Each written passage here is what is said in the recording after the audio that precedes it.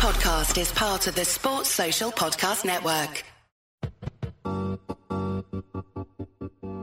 Yeah.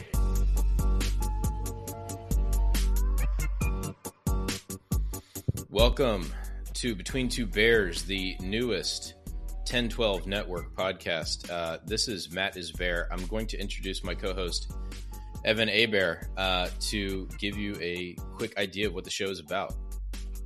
Yeah, Between Two Bears is going to be great look at the silly and sometimes stupid.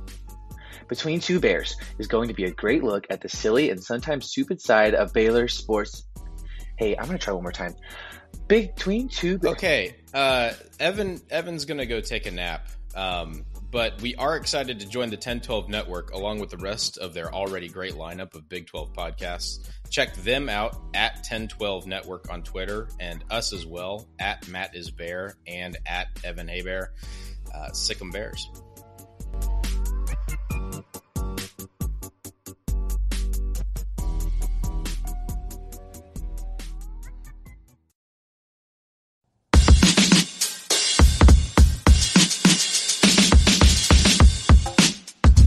Welcome back to the Rock Chalk Podcast. I am your host, Andy Metz. Today we are continuing our opponent preview series. No, we don't have a ton of takeaways from the Big 12 Media Days because, let's be honest, a lot of the stuff that was said is all the coach speak stuff that we're used to hearing anyway, and we did cover that over on Blue Wings Rising. But it is important that we continue to move along and talk about the opponents that the Kansas football has coming up. Sure, we'll get some insights from Media Days, all that fun stuff, but joining me now, to tell us everything about the TCU Horned Frogs, it is friend of the podcast here, Melissa Treebwasser of Frogs Today. Melissa, how are you doing today? I'm doing good. I'm sitting here in AT&T Stadium. We just wrapped up on the second day of Big 12 Media Days, and I got to hear all that lovely coach speak that you referenced earlier. But it's been a good day. It's fun to be. It makes it feel like football season's just around the corner, right? Oh, I know. This is the quote-unquote official start of the football season, even though we've all been thinking about football for quite a long time before then. You know, I'm in the middle of a 100-day countdown to Kansas football returning and made it halfway through with only missing one day. So I was pretty stoked about that. But let me tell you, Big 12 Media Days, there's been some interesting stuff, like the fact that Brett Yormark, like his opening remarks were great, but I don't know that I was really surprised by anything at Big 12 Media Days. Was there anything specifically for the Horned Frogs that was interesting that you heard or, is making you feel better about the team coming up this season? I mean, I think just the weirdest thing was for the first time since TCU joined the Big 12, they were represented by somebody other than Gary Patterson during media days. And they've never had anyone else speak for them at this event other than Gary Patterson. And to see Sonny Dykes take the podium for the first time in front of the entire conference, and to also have Steve Sarkisian talk about having Gary Patterson on his staff, and Matt Campbell, referenced it being weird that Gary wasn't here. I think that was probably the biggest thing. But, the other thing, too, is when you look around at the list of who opponents brought, I think Oklahoma was the only team to bring a quarterback. So if that tells you, or maybe Oklahoma State as well. So if that tells you anything about the uncertainty going into the conference, the fact that so many of these programs are going into fall camp not having officially named a starter, I guess that gives me hope because it really feels like it's as wide open as it's ever been. Yeah, kind of. I mean, Kansas brought their quarterback, but to your point, Lance Leipold refused to confirm that he is the starting quarterback. Yeah. Everybody knows he's the starting quarterback. He would have to mess up horribly in order for him to not be the starting quarterback. But, there is some uncertainty. There are some people that are kind of, questioning exactly what's going on with a lot of the quarterback situation. And honestly, the fact that Spencer Sanders was named, the preseason all Big 12 team quarterback was a little surprising to me. I'm going to be completely honest. I thought that some of the other guys would be hyped a little bit more, but that does tell you there's a lot of uncertainty at quarterback. There's a lot of uncertainty across a good portion of the offensive line or the offensive positions across the entire conference. So for TCU, obviously brand new coach, Sonny Dykes coming from SMU. Got to ask you first. I know you've answered this in some other places. I think I heard you over on the Wide Right Natty Light the nightcap. But talking about Sonny Dykes, him being named as the head coach, what's it like having a guy who is previously at SMU over leading the Horned Frogs? I mean, to me, like, listen, SMU's beat TCU the last 2 times these 2 programs have played. And so for me to sit here and say, oh, it's not a real rivalry rings a little bit hollow, especially to SMU fans. I definitely think that there's more ill will from the SMU side of things that there is like rubbing it in your face from the TCU side of things. Like if the Frogs had gotten Dave Aranda or Joey McGuire to come over, then maybe there's a little bit more vitriol. But, I think it's the question has been more, can Sonny Dykes, he's had one Power 5 job, although calling Cal football a Power 5 job is a little bit disingenuous based on the support their administration does or does not provide. He was not, it's just a fact. He was not super successful there. And so can he take the success he had at SMU, where this team started the season really, really strong, but in their ranked matchups tended not to come out on top? But can you take the additional resources of being in the Big 12 conference and having an administration fully behind the football program and actually turn TCU back into a winner, get them over the hump, get them past the last 4 years of just being a very average to below average football team and use his knowledge and understanding of NIL and recruiting to, maximize the opportunity here. I think the only thing that TCU fans hold against him as far as being at SMU is that how good was SMU really versus how good they should have been, and is Sonny Dykes a good enough coach to make that jump, which I think that he's shown, at least on paper, he's doing the right things to prove that he does belong at this level. Yeah, I don't know that I've seen anything from Sonny Dykes that makes me think like he's out of his element or anything. I definitely think there will be some, learning curve and some big adjustments going from, SMU football and the conference that they were in to TCU and the Big 12. Like it is impossible to not recognize it as a huge step up in competition, playing week in and week out Big 12 opponents. Even though there are some opponents that would probably fit in pretty well on their prior schedule. For the most part, like that grind week in and week out playing a Big 12 schedule is huge. It's difficult to get used to, and it'll be interesting to see how Sonny Dykes handles that in his first year. You looked at Lance Leipold last year in a kind of a similar situation, trying to bring his system in, trying to do things the way that he typically did it while he was at Buffalo and, times before that, and it was difficult. A huge step up in competition. You don't necessarily have the athletes that you would need to be able to compete on a talent basis with some of the better teams, but the goal is obviously to try to maximize what you have. I do wonder, like there were some interesting comments that I saw today kind of talking about how TCU and we'll actually go ahead and jump in, like talking about the offense for TCU's offense. I think the biggest storyline isn't even the quarterback and the uncertainty there. It is the offensive line. And there were some comments made at Big 12 Media Days today talking about how, they think that that's going to be a strength for TCU, given the issues that it's been in the past. When you talk about it being a strength, like how much are you worried about it? It's better than it was, but it's not necessarily back to where it needs to be. Or how much of that do you actually think is that this is going to be a legitimate strength for the team this year and something that they can rely on going into the Big 12? Well, I think if you look at last season in particular and parts of the 2020 campaign too, the offense wasn't really the problem.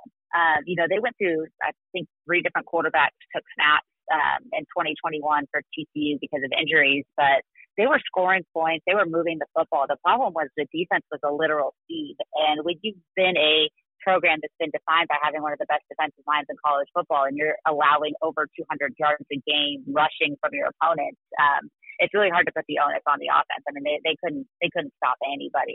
SMU had, I think, 3 different guys rush for over 100 yards against the Frogs. And so the offensive skill talent has absolutely been there. The quarterback position has had some issues and some questions. Max Duggan, we know who he is, which means we know who he is. And it also means we know who he isn't at this point. And Chandler Morris had, a game for the ages, but wasn't able to replicate it, let alone stay on the field. And so I think the offensive line is what we went into this new regime thinking was the biggest question mark. But, Sonny Dykes today said he thought it'd be the biggest strength of the offense. When you pair that with the wide receiver talent that, it's just littering that program with Quentin Johnston and Tay Barber, Darius Davis, Quincy Brown, Savion Williams, the tight ends, Darius Spivey, DeAndre Rogers. There's just, on paper, there's no reason why this offense shouldn't be elite Kendra Miller and the running back crew is also strong. So if the offensive line is as good as Sonny Dykes is making us believe, and he says the biggest question mark is the quarterback position, I think once they name a starter and get them, instituted into the role, you would expect this team to put points on the board. The bigger question mark to me is, can the defense do enough to stop people after being a turnstile for the last 2 seasons? So I do have a lot of confidence in this offense. I think Sonny Dykes, his system fits the talent really, really well. It's just going to be a matter of who's throwing the football and is that person staying upright while they do it. Yeah, well, I mean, I do wonder, though, because you talk about how the offense was, an issue. I'm sorry, wasn't an issue last year, and it was mainly defense. But, when you look back at a lot of the games that they played, when they played against good defenses, they did have struggle scoring. They only scored 17 against West Virginia, only scored 12 against Kansas State, 17 against Oklahoma, and 14 against Iowa State. Like, those are teams that have probably top, half of the Big 12 defenses that TCU had a lot of problems with. They scored really well against teams that, had defensive issues, getting 31 against Kansas, getting 30 against Baylor. But if I remember correctly, that was a game, I might be thinking about the year before, but that was a game that was really close going into the fourth quarter and stuff exploded. That was the 2020 game. Oh, that's the game I was thinking of. That was the overtime stuff. Okay. Yeah. But I mean, it still is like one of those things where I think it's tough to say that the offense was super consistent last year. How much of that was quarterback issues, how much of that was offensive line issues, that's definitely up for debate. But it seemed to me, watching from the outside, that it was at least 50-50. Like, there was unsettled quarterback play, but the quarterbacks were running quite a bit for their lives because the offensive line had issues. Well, and it's also, I think, just the system. I mean, Gary Patterson, other than that, those anomaly years in 2014, 2015, has always wanted to play complementary football, which means that he wanted his defense to be in the best position to look good. And in doing so, he really limited what the offense was able to do. And so I think that part of it is you had a lot of square pegs and round holes from an offensive standpoint. You had an offensive line that was not only inconsistent and at times flat out bad, but was pretty banged up. And then, like I said, they started 3 different quarterbacks over the course of the season. And so, I'm not going to sit here and try to argue that the offense was good last year, but I think that most people who watched every snap of that season would tell you the offense wasn't necessarily the problem. It doesn't mean that they were the solution, because TCU was not a very good football team in 2021. But it wasn't necessarily because the offense was holding them back. I still think you have to look at the defense and the position that the offense was put in, as well as just the turnovers that come with, having a quarterback running for their life. And Max Duggan was, when he was on the field, he wasn't healthy. He was injured really early on in the season. He had that foot injury that he continued to play through until he couldn't. Chandler Morris absolutely torched Baylor in that insane game after Gary Patterson was fired. And then they kind of came back down to earth after Morris got hurt. Max Duggan tried to come back and play. Sam Jackson played a couple of snaps and separated his shoulder. And so when you saw a healthy TCU offense, it was clear that they weren't holding the program back. But at the end of the day, they didn't do enough. I do think that the skill talent is as exceptional as anybody's. When you look at Kendra Miller and Quentin Johnston alone, I mean, those are 2 potential all-conference, all-American type talents and athletes. And in the system where Sonny Dykes really does just look to get the ball to his most talented players in a position where they could be successful, I think that this offense can really turn a corner to being not just good, but potentially elite. No, and that's fair. Like, it's definitely fair to say that, if you're looking for places to put the blame more, it's on the defense. And Kansas fans are very familiar with that, where you have an offense that has been so horrible that even a defense that's actually pretty good ends up wearing down after the second quarter because the offense isn't doing a single thing. So, and look, there might be some debate, about whether it's the offense of TCU or the defense of TCU that was more to blame from last year. But there's one thing that is not debatable, and that is how absolutely fantastic sponsor here on the podcast, Home Field Apparel, is. Home Field Apparel has the most comfortable vintage college sports apparel anywhere. T-shirts, sweaters, hoodies, joggers, whole bunch more. They have 125 different schools. They are actually adding the last Big 12 school, that is Kansas State. I do think it's kind of appropriate that they are the last Big 12 school, being a Kansas fan, but that's just me. They have a fantastic TCU line, a fantastic Kansas line. I'm wearing the Kansas stuff right now. It's great stuff. I promise you will find plenty of things, whether it's your favorite school or 15 other random schools that just happen to have the most fantastic logos you've ever seen and that you have to have them right now. So head on over to homefieldapparel.com, use promo code CHALK12, get 15% off your entire first order, and all orders over $100 get free shipping. It is a fantastic deal.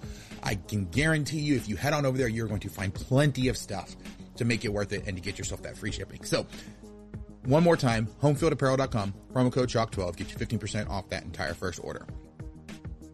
Like the fact that one unit being pretty bad can make the other one look even worse than they actually are is definitely believable. I do wonder, and I had forgotten about just how many injury issues there were with TCU's quarterbacks. Yeah. And that seems to have been a recurring thing. Duggan has had several years that have been cut short due to injury issues, and TCU has had multiple quarterbacks. I believe it was, whether it was going into last year or the year before, where they had 6 quarterbacks on the roster and you had health questions about 3 of them. Like, this has been a recurring issue for TCU, and obviously you can't expect Sonny Dykes to fix it in one offseason. Even with the differences in the transfer rules and the way that the portal works and everything, it's going to take some time. The question, I guess, then after the offensive line becomes, what are your thoughts on the quarterback situation? Who do you think, is it Duggan's job to lose, or is there enough competition there that you really don't know who is going to be the guy? Well, I mean, I think when you look at Max Duggan, I mean, prior to his junior season last year, the only time that he missed because of injury was he sat the first half of TCU's first game against Iowa State in 2021 or 2020 because of it was in 2020 because of a heart condition that they weren't sure if he was ever going to play football again.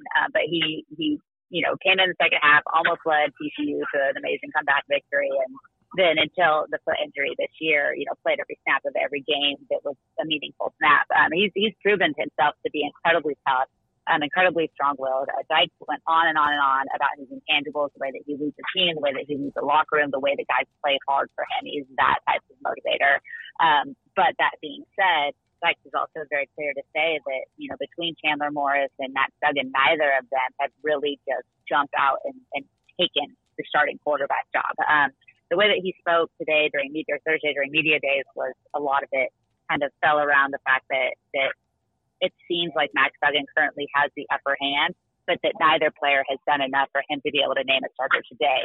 He did also mention that it seems that when fall camp starts and when they first report to practice on August 2nd, that he said that, in his history, anytime there's been a pretty wide open quarterback battle, one guy has shown up looking just markedly improved and a lot more ready for day one. And I do expect that to happen. I do expect that to be Max Duggan. So both guys are going to have every opportunity to win the starting job. He seems very, very committed to making sure that there's an open competition. But just based on kind of what he's been alluding to and the hints that he's dropped, it seems that Max Duggan is going to be the starter, barring some dramatic just summer improvement by Chandler Morris, who just hasn't proven to be as consistent as what Sonny Dykes wants his quarterback to be to this point.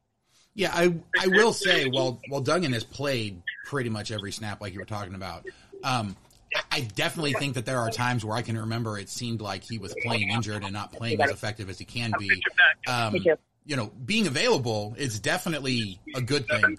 But the question then becomes was he in all of those snaps because they didn't really feel comfortable with who was going in and he felt like he was good enough? Or was it really a situation where he was, good enough and then just had performance issues with some of the games that he had? Because I do remember there being legitimate questions going into last year of, was Duggan ever going to be able to step up? Like, was he going to be able to hit those heights that a lot of people expected? And I think there's a lot of people that still think that his career overall has been a disappointment compared to what they expected him to be able to do by this point. Do you see this being the year that he takes that step forward and that we finally get to see the Duggan that everybody seems to think he has there for him? Well, I think it has to be, right? I mean, he's heading into the senior season, and, if he wants a professional career, if he wants to keep playing football after this year, and I guess he gets a COVID year if he wants it, but this is his kind of his prove it opportunity. And so, to me, it depends what faction of TCU fans that you talk to. I think the ones that really study, the analyze the way the position is played will tell you that Max Duggan was never put in a position where he was going to have the opportunity to succeed because the system that was being run didn't fit his skill set. And so you look at the types of routes that Sonny Dykes wants, there's a lot more about getting the ball to the receivers in space as opposed to trying to throw it 35 yards down the field every time. He's got a couple of security blankets and Kay Barber and Darius Davis who, could run routes that Duggan can find, and he's proven he can hit those routes. But, he's not, if he's asked to throw the ball deep, 10 times a game, like that's not his strength. I mean, keep you as a receiver spot and get it, but that's not where he's going to be successful. And so I think most TCU fans appreciate that, Max has worked his tail off, that he's taken a beating, that he's done everything that's been asked of him. And maybe his completion percentage hasn't been great, but it's improved every single year. His touchdown to interception ratio when he's been healthy has been good enough to win TCU games. But at the end of the day, like it hasn't all come together. So I do think if he is a starting quarterback, that if he legitimately wins the job in fall camp, I think he's going to be good enough for TCU to absolutely make and win a bowl game. The real question to me is, when he elevate his play to the type of level that will put TCU, who's picked to finish 7th in the preseason poll, in a position to be competing to make the Big 12 championship when November hits. And that's really going to be the difference. If you want him, if he is elite or even just really, really good, if he's a top 3 quarterback in the Big 12, TCU theoretically could be a competitor for a Big 12 championship. They could do what Baylor did a year ago. If he's just okay, or kind of the same guy that we've seen for the past 3 seasons, the TCU probably is finishing in the bottom half of the Big 12, and it's a disappointing year and a disappointing start for Sonny Dykes, and all of the positive momentum that we've experienced in spring ball will all go out the window so quickly. So it is a pivotal year for not just Max Duggan, but for TCU football and Sonny Dykes as a whole, at a time when realignment questions continue to rise, when the NIL, when they're looking for more money and more support, and that, if the Frogs come out and go 5-7 again, you're in a really, really bad position. And Duggan is obviously a huge part of whether they're 5-7 or 7-5 or 8-5 or whatever else. Yeah, and obviously he won't be trying to do it alone on the offensive end. I normally we talk a lot more about these other positions, but with so big questions at offensive line and then quarterback, it kind of makes sense to focus there. But, if they are to be successful, there's going to have to be other players involved, obviously.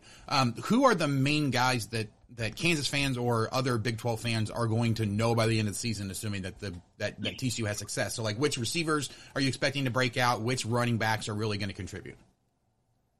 Well, to me, the best single offensive player that TCU has is Quentin Johnston, and it's not close. And I think if you look at his raw numbers, again, he's a guy that struggled to stay on the field because of injuries. He's got, I think, 55 career catches.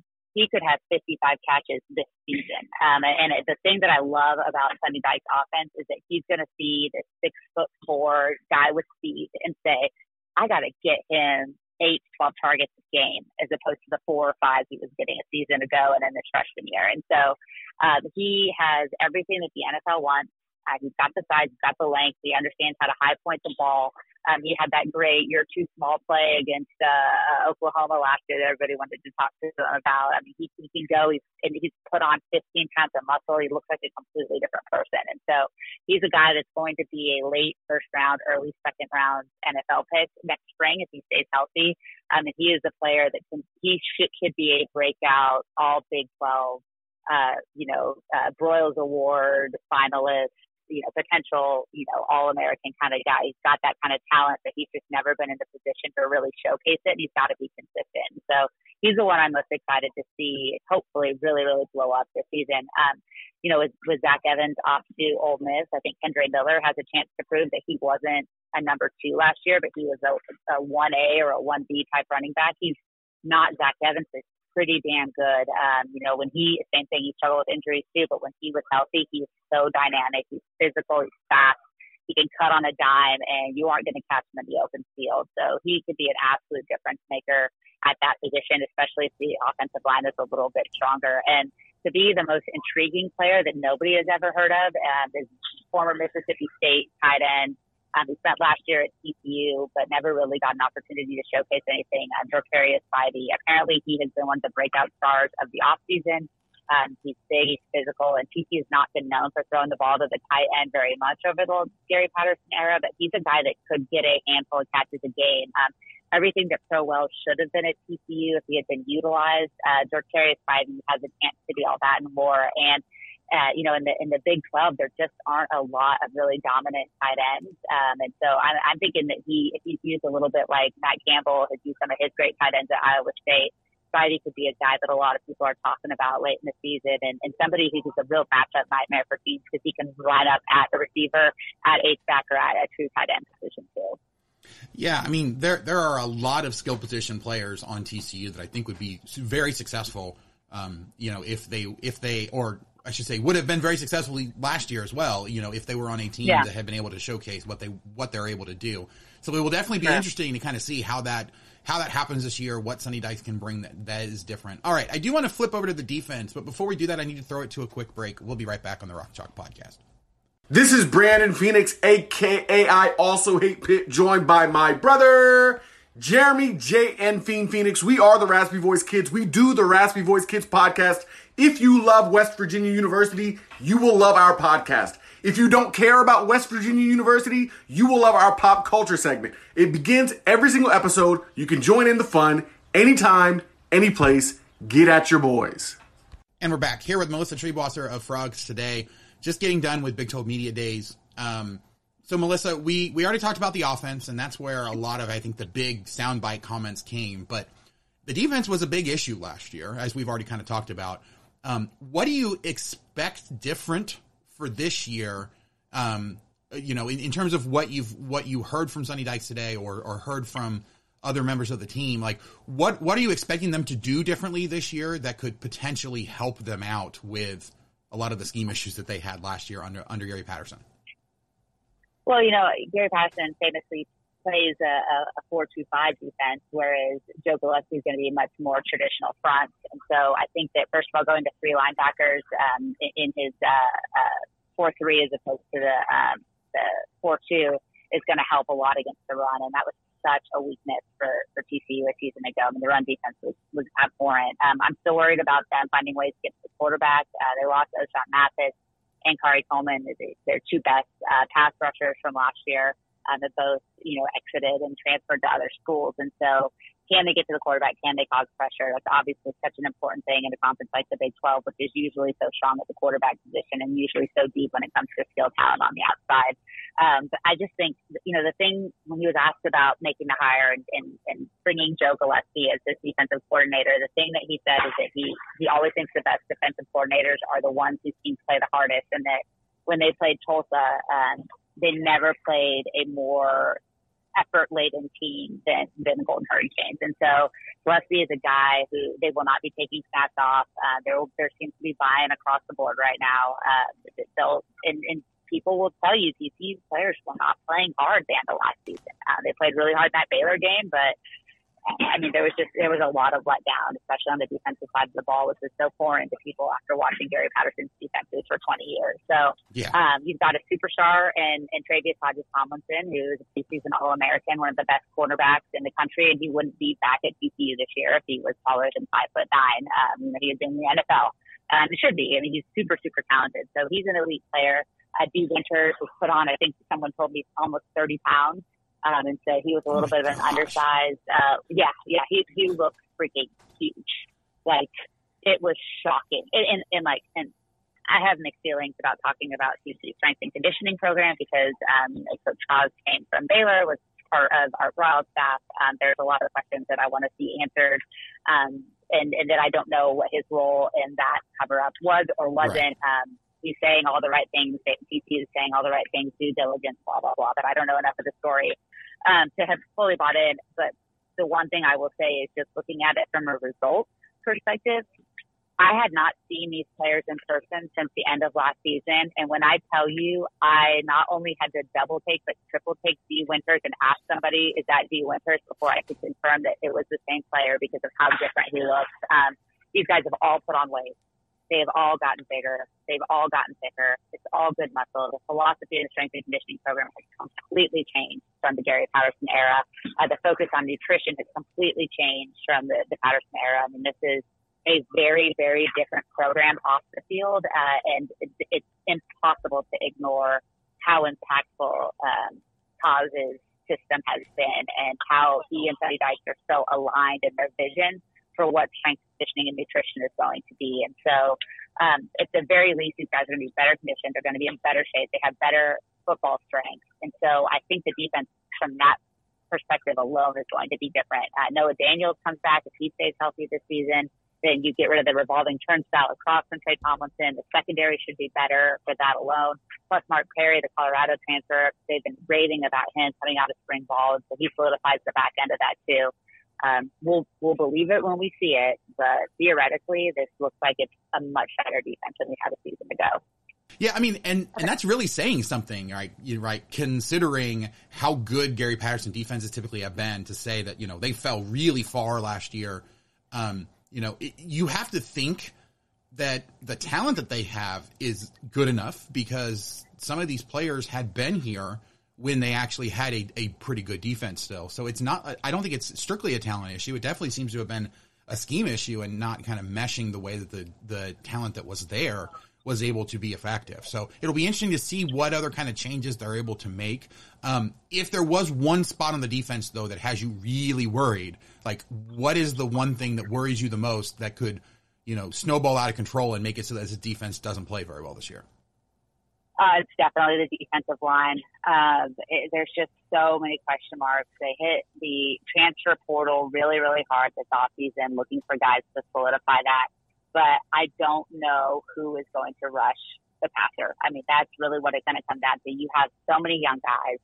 You've got, and I think I said 4-3 earlier. It's a 3-4 system. I was wrong on that. But it's a little bit transitional. You can play a 4-3 as well. But, you've got to bring in a nose tackle. And that's not a position TCU has ever had. So there wasn't a natural nose tackle on the roster. And so then you're playing with, do we go get guys from the outside? Do we try to bulk somebody up? And I'm going to be interested to see who kind of stuff the middle of that. On the edge, you've got a lot of question marks. You lost your two best players. You've got Dylan Horton coming back for his senior year, who looks the part of an elite pass rusher, but just hasn't really consistently shown that. And then a bunch of redshirt freshmen and sophomores that just haven't had to play significant roles. Most people will tell you that the best looking defensive lineman right now is a true freshman. They were able to flip a guy from Cal, and his name is escaping me, and I'm trying to find it on the roster right now, but he's a true freshman. He certainly looks the part of an elite level defensive lineman, but he's young, and there's demonic Graham. Thank you, just found it. He's young, and he doesn't, we don't know who he is until he steps on the field. So between him and Doug Blue Eli, one of those guys is going to need to be the starting nose tackle.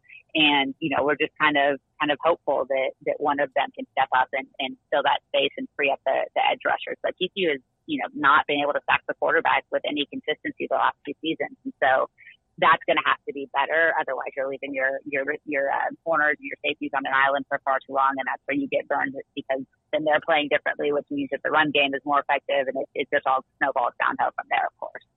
Yeah, I mean, that's definitely a big issue, right? Like if you can't get any pressure on the quarterback, and you have to, and of course defensive line also has a lot of responsibilities in the run game as well. So it'll be interesting to see which one is more difficult for them. You have to think that they're going to be able to be at least pretty good at one of those, and then kind of try to shore up the other one with some creative scheming or whatever, or just hopefully hit some of those transfers that they had. But let's jump over to the schedule, because I think that TCU has a pretty interesting schedule. Seems to be the way that they always do it, though, for whatever reason. They have a bye week in after week 2, so they open up on September 2nd, and then the second week after that they have an open date, and then just looking at it quickly, like they don't have a bye week in the middle of conference play, which potentially that's been three straight years of that, I believe, or 4.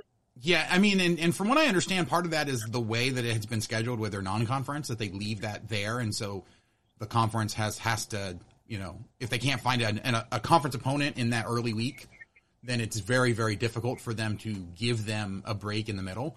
But, I'm wondering how much of that, or how much of an issue that you think that's going to be. They open up on the road at Colorado, and then they also have the, SMU is the home team for the game against SMU this year.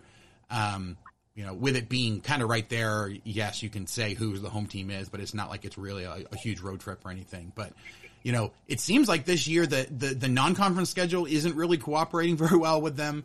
And then the home and away splits they have are not particularly beneficial, it looks like, with, two potential games that you would have to think are good opportunities for wins at, against Kansas and West Virginia, both being on the road, which makes those games tougher. How worried are you about the schedule?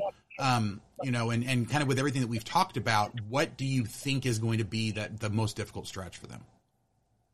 I mean, I think that the schedule is pretty brutal. The way that it's worked out since TCU joined the Big 12 is there's always one season where they almost never leave the state of Texas, and then the opposite season they're almost never in it, and this happens to be they're almost never in it season.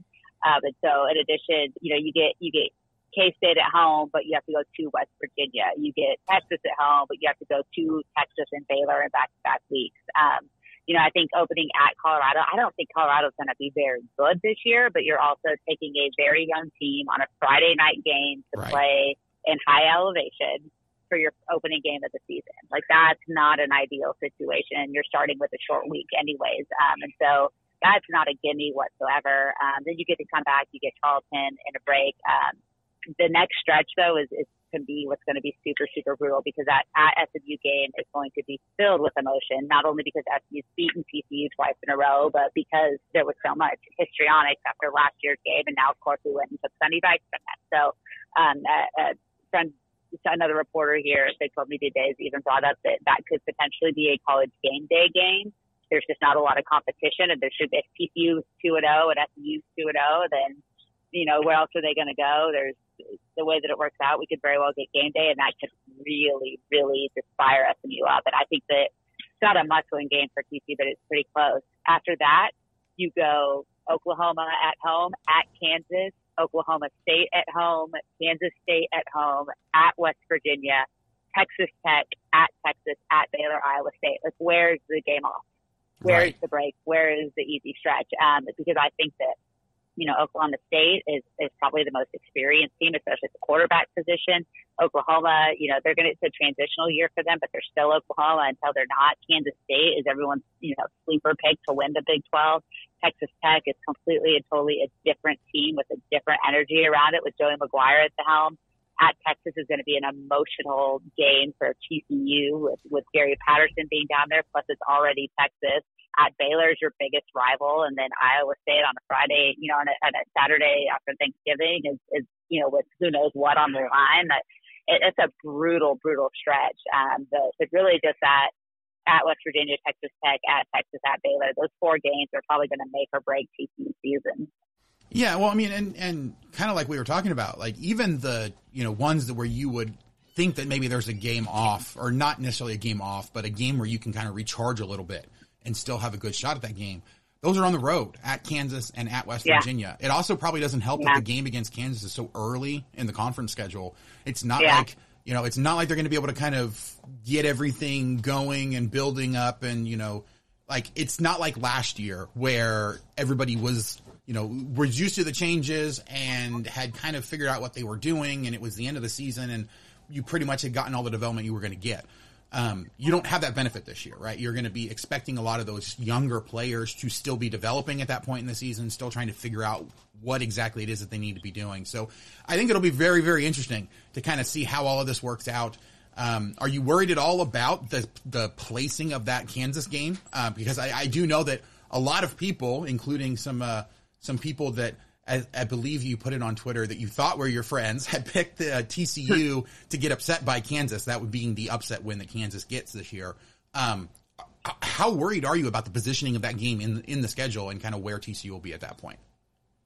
Well, I mean, the thing that you say when TCU's playing them early, they're going to be expecting contributions from young guys. It's an early game for Kansas, too. And while I think that Lance Leopold was an absolute home run hire, and that's Kansas's best shot to return to relevancy that they've had in the last 15 years or so since Charlie Weiss, I mean, they're also going to be very, very early in that turnaround. And that's not a one-year rebuild. They lost some good players. They returned some good players, too. But I think they're still going to be in a transitional phase, and I think TCU is probably much more established today than Kansas is as far as what they have to work with and what they have to build on. So I think that while it's an early game for two young teams that are going to be expecting a lot of young players, I think TCU's got a slight leg up just with some of the guys that will be playing critical roles being fairly experienced. And so, I don't want to disrespect Kansas. They've played TCU really, really closely a lot of times. It's never a game that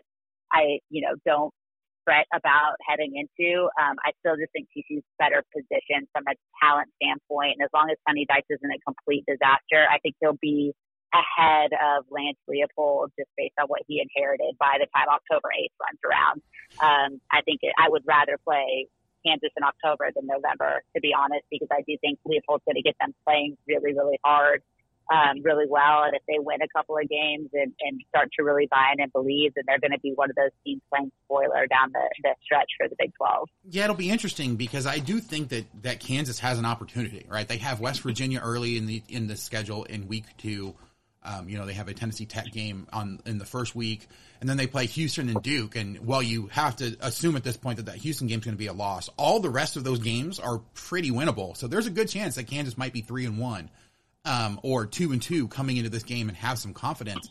I will kind of disagree with your assessment a little bit because this is a Kansas team that is returning almost every single starter from last year, at least in the last 3 games. And so they have a lot that they're building on. They actually talked during Big 12 Media Days about how much they were able to do this year in the offseason because they had a full offseason, one, but then also because a lot of these guys didn't have to learn what Leipold wanted them to do. It was more about refining what they were doing. They have a lot of transfers that came in, but those are a lot of transfers that are not like in their first year. They've had a year at a college position. They've identified a lot of what they're doing. And there are definitely questions about how well they're going to be able to integrate. I do think that Kansas is probably a leg up in terms of integrating the system that they want to do and those sorts of things. The question always, of course, is how do you get the new guys and how do they integrate into the system that you set up? So which team does that better and faster is probably going to be the team that's going to end up winning. I do think this is a much more of a coin flip game for Kansas and TCU than a lot of people seem to think because of what Kansas has been able to do and kind of the questions that are still kind of out there for TCU. It'll be interesting to see where both these teams are at that point. I'm sure we'll have a fun conversation leading up to that game or right after that game, depending on how the game actually goes. But Melissa, thank you so much for joining me. Before we get out of here, is there anything about this TCU team that you think people need to know that we haven't talked about yet? It's going from a defensive-minded coach to an offensive-minded coach, I think is always so interesting and fascinating. I think that the Travis Hodges-Tomlinson is a guy that it's really hard to hate because of how competitive and how great he is. But I think if there's one player that opposing fans need to keep an eye on, it's Quentin Johnston. He has a chance to be Josh Doctson level special, or maybe even more so than that. And I think he's going to be one of those guys that Big 12 fans love to watch 11 games a year and hate when they have to match up against him. I think he could have one of those really, really special conference seasons, especially in Sonny Dykes' offense. So I'm interested to see if we can maximize his incredible talent and get him to be a first-round draft pick by the time the year's said and done. Yeah, it'll be interesting to see what he's able to do. But okay, thank you, Melissa, so much for joining me. For those that want to catch your work, learn more about TCU, where can they find everything you do online? You can find me on Twitter at @TheCoachMelissa and @FrogsToday, and hop in on our new site, frogstoday.com. Jamie Plunkett and I both moved over from Frogs Award to join in on that. We do a TV show on YouTube. There'll be a daily TV show. It's a weekly show now. We had 2 special shows recapping Big 12 Media Days, talking about all teams, not just TCU. A lot of really cool, unique stuff that we're getting to do, a lot of great podcasts and shows. And so really excited about the new venture and I can't wait for football season to really maximize our opportunities. And that is going to do it for us today. Melissa, thank you so much for joining me. Thank you guys so much for listening. If you have not already, please do go out wherever you get your podcasts, where it's Apple Podcasts, Spotify, Stitcher, any of the other million apps that are out there. Just search for Rock Chalk Podcasting.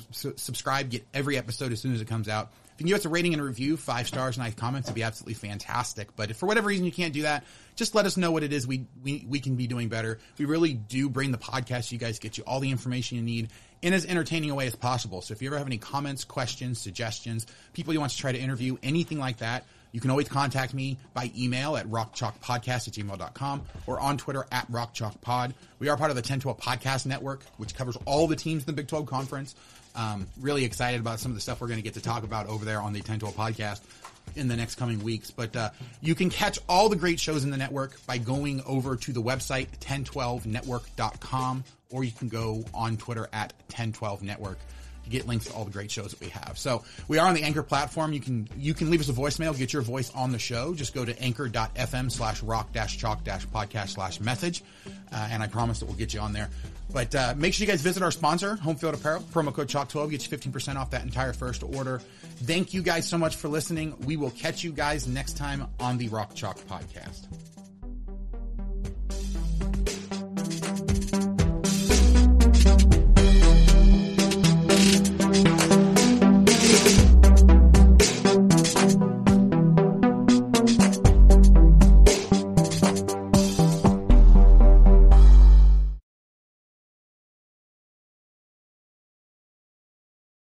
Welcome one, welcome all, and yes, I want you to be listening to the Tortillas and Takes podcast presented by 1012 Network. If you are a fan that is of a team that has 12 wins, going to the national championships every year, that just loves to talk about all the success that your program has had, well, then you're probably not a Texas Tech fan. However, if you are a fan that just likes to really be in it every week, and really have a real good shot at winning it, you're also probably not a Texas Tech fan. However, if you have really high highs and really low lows and really drink quite a bit, you might be a Texas Tech fan. So come along and party with us here at Tortillas and Takes. We're going to sit back, crack open a cold one, eat some tortillas, and as always, we're going to stay wrecked, people.